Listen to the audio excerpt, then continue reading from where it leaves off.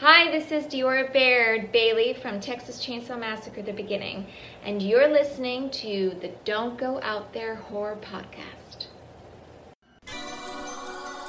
In a world where zombies, ghosts, serial killers, and vampires all exist, it's Nico, Brian, Mike, and Dustin, and they are all that stand between you and the films that could end the world. Welcome to the Don't Go Out There Horror Movie Podcast. Welcome back, everybody, to the Don't Go Out There Horror Movie Review Podcast. Just want to thank all our fans and listeners. We really appreciate all the support. Quick shout out to, our socials and website. Just give those a check. All of our interviews, like we're about to have tonight with another wonderful guest. We are thrilled to be joined today by an actress with over 60 credits to her name. She's best known for her roles in Wedding Crashers, Texas Chainsaw Massacre: The Beginning, and most recently, the very popular Cobra TV series, Miss Diora Baird. Miss Baird, thank you so much for joining us today. How are you doing? Hi, thank you for having me. Oh, it's our pleasure. With all of our interviews, Miss Baird, we just like to start them off by just asking, what kind of got you into acting? Oh, goodness. I started acting many moons ago. I've been in the industry my entire life, but funny enough, I actually got put into acting classes because I was so shy as a kid. So my mom thought this would be a good way to torture me out of my shyness and have me perform for people. But I guess it worked. Right. No, absolutely. Yeah. So, it worked so well. In 2005, you got the role of Vivian in the huge success Wedding Crashers. Can you tell us a little bit about that and how it was working alongside, such a star-studded comedy cast in that one? Yeah, working on Wedding Crashers, I had no idea it was going to be such a big hit. I don't think you ever know what's going to take off. Right. And every time I think, oh, this is terrible, this is not going to get anywhere, it ends up being a huge hit. So clearly, I don't know what I'm talking about. No, honestly, it was the first big feature I had ever worked on, and everyone was so nice. It took 120 auditions for that little role, but David Dobkin was amazing, and Owen and Vince, just watching them was my favorite part. I loved being in the Video Village area, just kind of watching, because you never knew what they were going to say. They never really stayed on script. And I think that was the key for David, the director. He wanted to be able to find somebody to play Vivian who could riff off Owen, because there's a lot of things that you just don't expect. Right. But I have a little bit of experience with the improv world, so it worked out in my favor. Oh, yes, man, that's awesome. I'm just going to transition us to the horror movie realm real quick, because we're a horror podcast. We have to bring up Texas Chainsaw Massacre: The Beginning. You played Bailey. Can you tell us how you got that role and how the audition process went?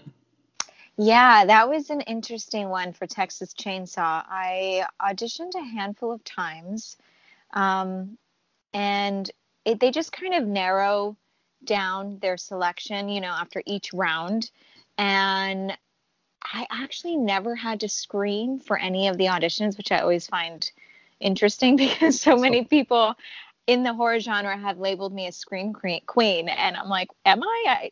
I guess. I do scream a lot in a lot of things, especially Texas. But I always think, what if I had the most awful scream, one that wasn't worthy of being a scream queen? And they would have probably had to ADR all that. But right. I guess after the final round, I was told, oh, you're, one of the options to play Bailey. And then I had a general meeting with Michael Bay, actually. And I think he just wanted to suss me out, because I was the new kid on the block, so to speak. And he just wanted to know, I guess, I don't know. It's interesting. I think because he was the boss paying for everything, he wanted to meet me. Okay. And he kind of just observed, and I felt like it was almost like a mild interrogation, but no audition. It was just an interview, and his surprise was always, oh, you're funny. Huh. And then, but I actually, I know there's been mixed reviews about Michael Bay. I personally have nothing but a positive experience with him. He even directed a few of the days we filmed Texas Chainsaw. Oh, He was okay. very much a part of the making of the film, and I thought he was great. Yeah, and I mean, the beginning is considered the best entry in the franchise by honestly a lot of fans. Is it? I mean, I had oh no yeah, idea. I do. I do.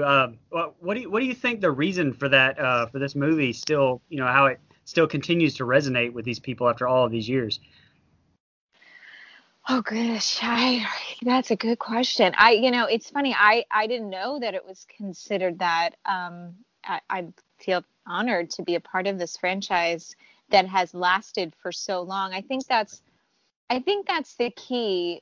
The horror genre, as you guys know, because this is, your podcast, you probably know more than I, is a very loyal fan base.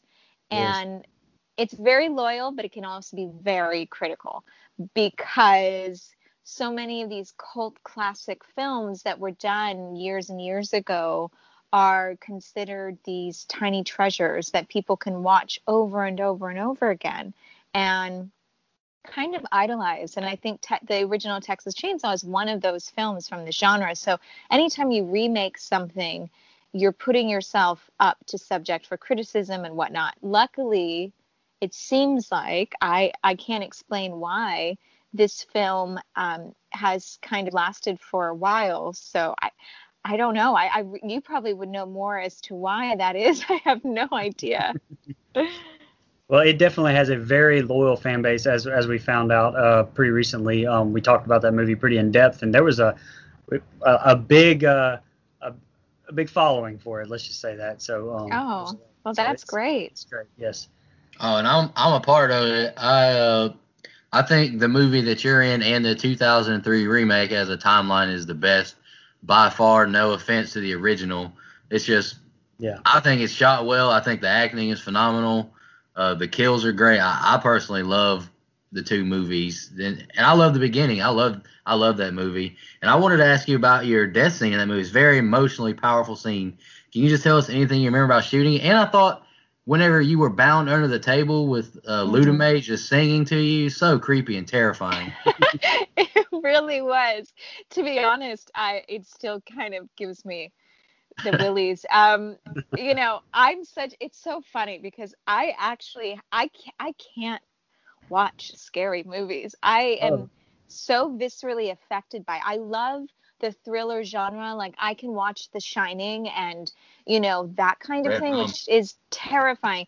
But the blood and the gore, I just, oof. A lot of Texas Chainsaw was not me acting. Honestly, I was. That sounds terrible, but um, we shot on, it wasn't a sound stage. We never ever shot on a stage. We were always shooting on location in Texas in that house oh that wow. was the original house and the house that they filmed the remake with Jessica Biel. So, and there was all of this history and this apparently a rumor that the house was haunted. So of course I completely believed it. And there were many a times where my character is tied up in places, and that's not. I wasn't. There was no fake. I was legitimately tied up, and a few times they would walk off and kind of forget about me. And Oh wow. yeah, it was interesting. I mean, not intentionally, but you get caught up setting up other shots, and I couldn't get out of especially that under the table scene. Um, it was really, I think because we shot on such a real set. I mean, they did such a good job with the set design, the costume, all of it, that it really wasn't that hard to pretend to be scared, especially when you have someone like Andrew Bernarski, who played Leatherface in, Yes. I think, 2 of the films. He is very method and very intimidating, and I don't think he ever took his mask off on set. Oh Like he wow. stayed in character in between. So it's not like we were, like with other actors, you're like hanging out at Crafty, eating M&Ms, whatever. Right. Not with like he kind of stayed off to his own world to, I guess, stay in that character. So when I ran from him a few times, I was like really running from him. I did not want him to catch up.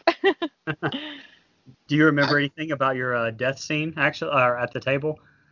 Yeah, that was the first time I ever worked with squibs, which is the device that they use to create fake blood. Hmm. I've now since worked with them quite a bit, but that was my first experience with how sticky the it's glucose basically, it's sugar. So it's very sticky, it's very cold, and they built this prosthetic neck, which the prep for this film was really, really interesting because I had to get my teeth molded, my neck molded, my face molded.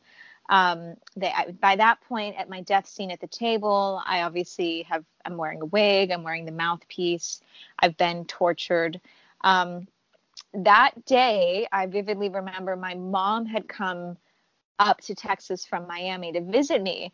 And so here I am, like, oh, I've got a big role in a big film. And look, Mom, I made it. And her first day on set was that scene. Oh, wow. And Oh, wow. yeah, and so she's watching in Video Village, and then we shoot the first take, and they built the neck prosthetic to open up as I put my head back. Right. And so I timed it out where we tried to. It took quite a few takes that because I obviously couldn't feel it, because then I would not be here. I'd be dead. So I would have to time it out to when he would start slicing the prosthetic to open up my neck so that the blood would start oozing out.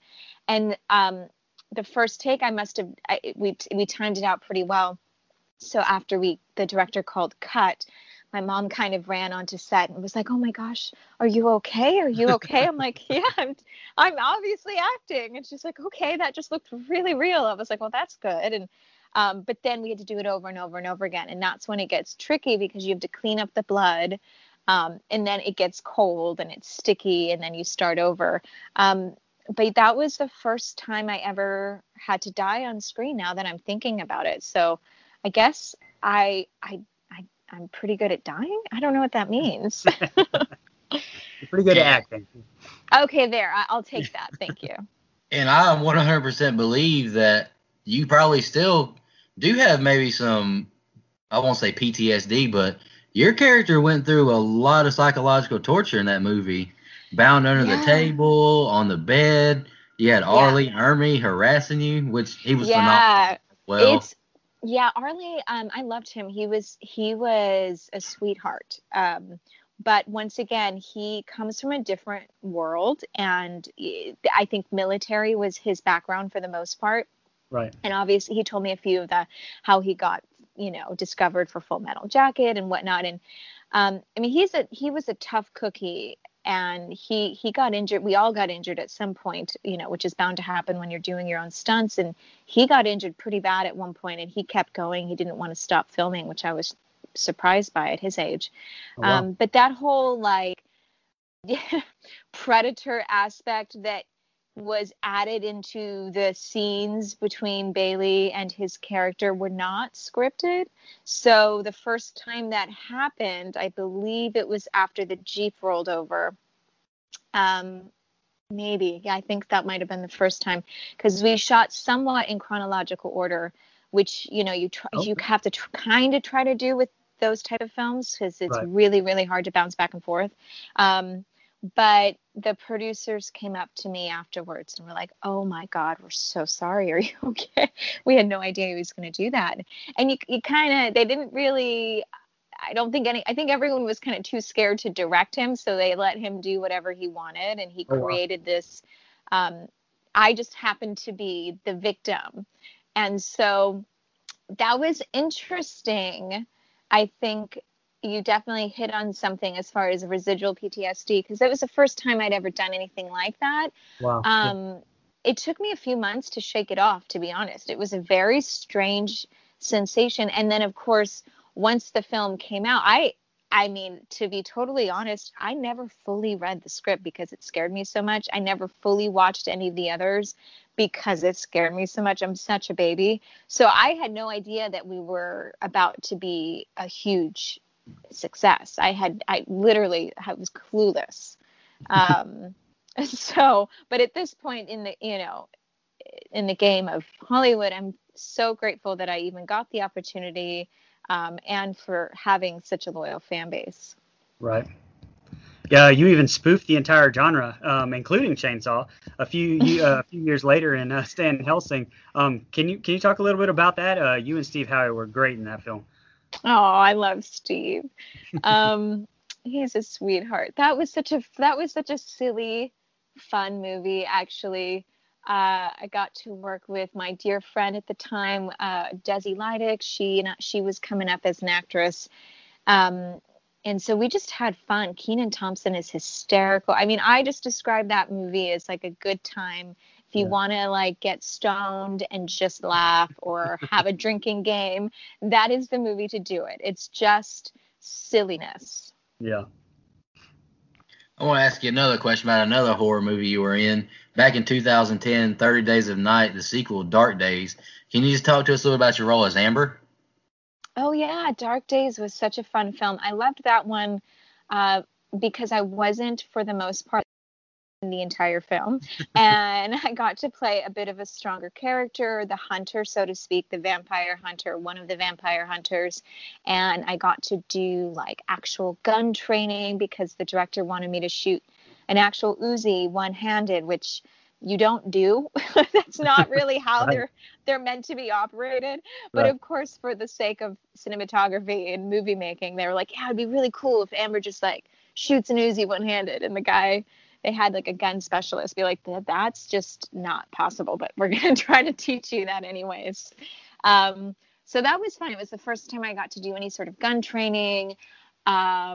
And I can't, the Leatherface genre creeps me out, Right. but vampires I can handle. I have like a vampire fetish perhaps from that, like growing up with Interview with the Vampire. Okay. Yeah. Um, and so I've always had a fascination with that world because Leatherface is too close to home. Like that shit happens. You know what I mean? Like Right. people do crazy things, but vampires, I can take that as, fairy tale fantasy or whatever. So I love vampire films. I was so stoked that I got to do that one. All right, so shifting gears a little bit, I have to ask you about Cobra Kai. I'm a big fan of that show. I can't wait for season 3 to come out, which the teaser just came out today, I believe. You play Shannon, which is is she the ex-wife of Johnny Lawrence, or did they just have Robbie together? I'm not real sure about that. But That's a good question. I don't think anyone knows if Johnny and Shannon were married. It's kind of, there's a lot of vagueness to that storyline, which hopefully we will find more about soon. But yeah, we just got a date of season 3 release, which is January 8th, which is very exciting. Yeah, it's, you know what? It's funny because we've filmed 3 seasons so far, but the fact that it's just now getting all this attention is a little bizarre because it's been out for a couple of years. It just was on a different network. So Right. the fact that it's on Netflix now, I once again, completely naive, was like, well, I mean, it's already out. It's how much of a difference is, I'm sure some more people will be able to watch it, but no, it really struck a nerve in a great way. And I think that considering the time of where we are in the world Right. right now, I think it's so great that we have an outlet in the entertainment industry to escape the reality that is the stressful situation of our climate. So I think it's awesome because who doesn't love the original Karate Kid genre? I think at any age you can Right. appreciate something like that. Yeah, and it's And something wholesome about it. Yeah, you're absolutely right.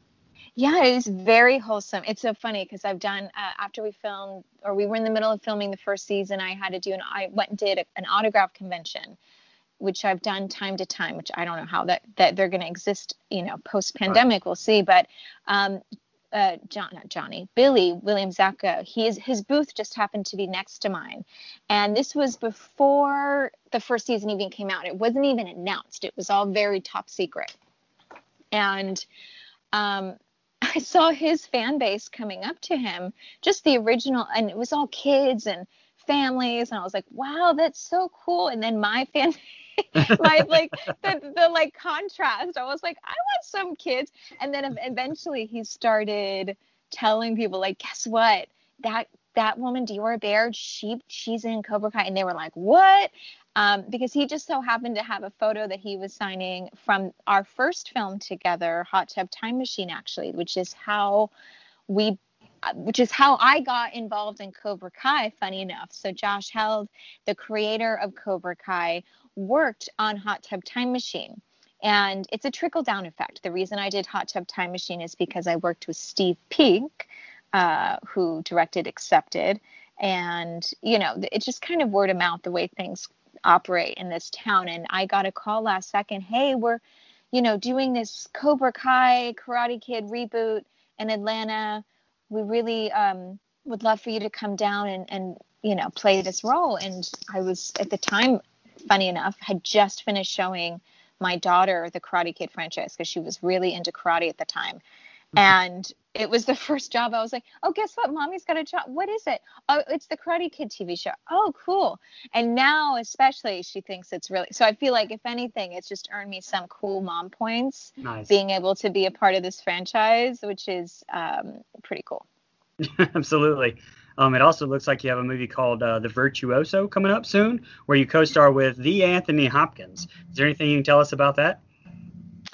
Yeah, that was a fun one. That is, speaking of The Shining, the hotel we stayed in was for sure haunted, and I felt like I was in The Shining every day. We shot up in the Poconos in Pennsylvania in the dead of winter, which was April, and it was like 3 degrees. It was intense. It was a really, really hard, arduous shoot, to say the least. Anthony Hopkins, I didn't have any scenes with him, but the fact that he got to, I was even attached to a film with him, which was pretty cool. Once again, mostly because he was in Dracula. I was like, yes, please. But I got to work opposite Richard Blake, who he's a big part of the Game of Thrones genre, and he's done a lot of horror films, a lot of Rob Zombie stuff. He's amazing. We had a great cast, actually. A lot of people from England. Abby Cornish was there. It was really, really fascinating to have this group of, like, I always feel like, oh, there's British people. Okay, then it's a legit film. Going to lunch and like everyone talking with their little accents. I'm like, oh, I feel like a proper thespian now. But yeah, I mean, we'll see. It's with independent, even though we do have a good name cast, it's still considered an indie film. I don't even know if there's a studio attached. This is the thing with films, is the post can take so long and you never know. Oh, yes, ma'am. Miss Diora, is there anything else you have coming up down the docket you'd like to catch up all of our fans on, or want to plug anything? Yeah, I definitely have taken this opportunity, for the most part, to create content and become creative in a way that I've always wanted to, Right. It's interesting. This whole situation that we're in is causing a lot of people to have to slow down because we don't have a choice. Right. And it's really kind of putting into focus of the things that I've always wanted to do, but never quite made the time for, because I'll get distracted with auditions or another project and then dive into that in life. But I've always been such a big fan of that, like 60s pinup world, and I think that there's so much to women who can feel sexy and do what they want because they want to, without there being a backlash. And I think that's kind of why I gravitate towards that French New Wave era in general, because you look at people like Brigitte Bardot and Catherine Deneuve, and they have so much respect. But then if you're labeled a sex symbol, which I definitely have been put in that category in the States, it's an interesting little pigeonhole. It's not as like widely respected as it is perhaps in other countries. But now I'm finally getting, finding ways to scratch that itch and create content as a creator myself, beginning to work with new photographers and collaborate with the film genre and photography, because I've worked in both and I've always wanted to find a way to blend those two worlds. So I've created an OnlyFans account, and it's been pretty amazing. So I'm looking forward to creating more fun stuff in that world. Awesome. Oh, absolutely. Ms. Yeah. Baird, just want to thank you so much for joining us today. The audience, they can find you on Cameo, where you graciously did an intro to our podcast, which we really appreciate. Where else can the audience reach and help support you? Maybe social media or a website? Yeah, they can definitely check me out on Instagram, Twitter. I don't tweet as much, but I'm definitely on there. You are not missing anything on Twitter. That place is a cesspool. I know. I think I stay with Instagram because it's photos and it's easier to navigate. But Right. honestly, for the most part right now, I try to stay away from all social media and focus on just creating content and putting that out there. Absolutely. And like you said, with the pandemic, we've been making more episodes and trying to create some kind of entertainment for people.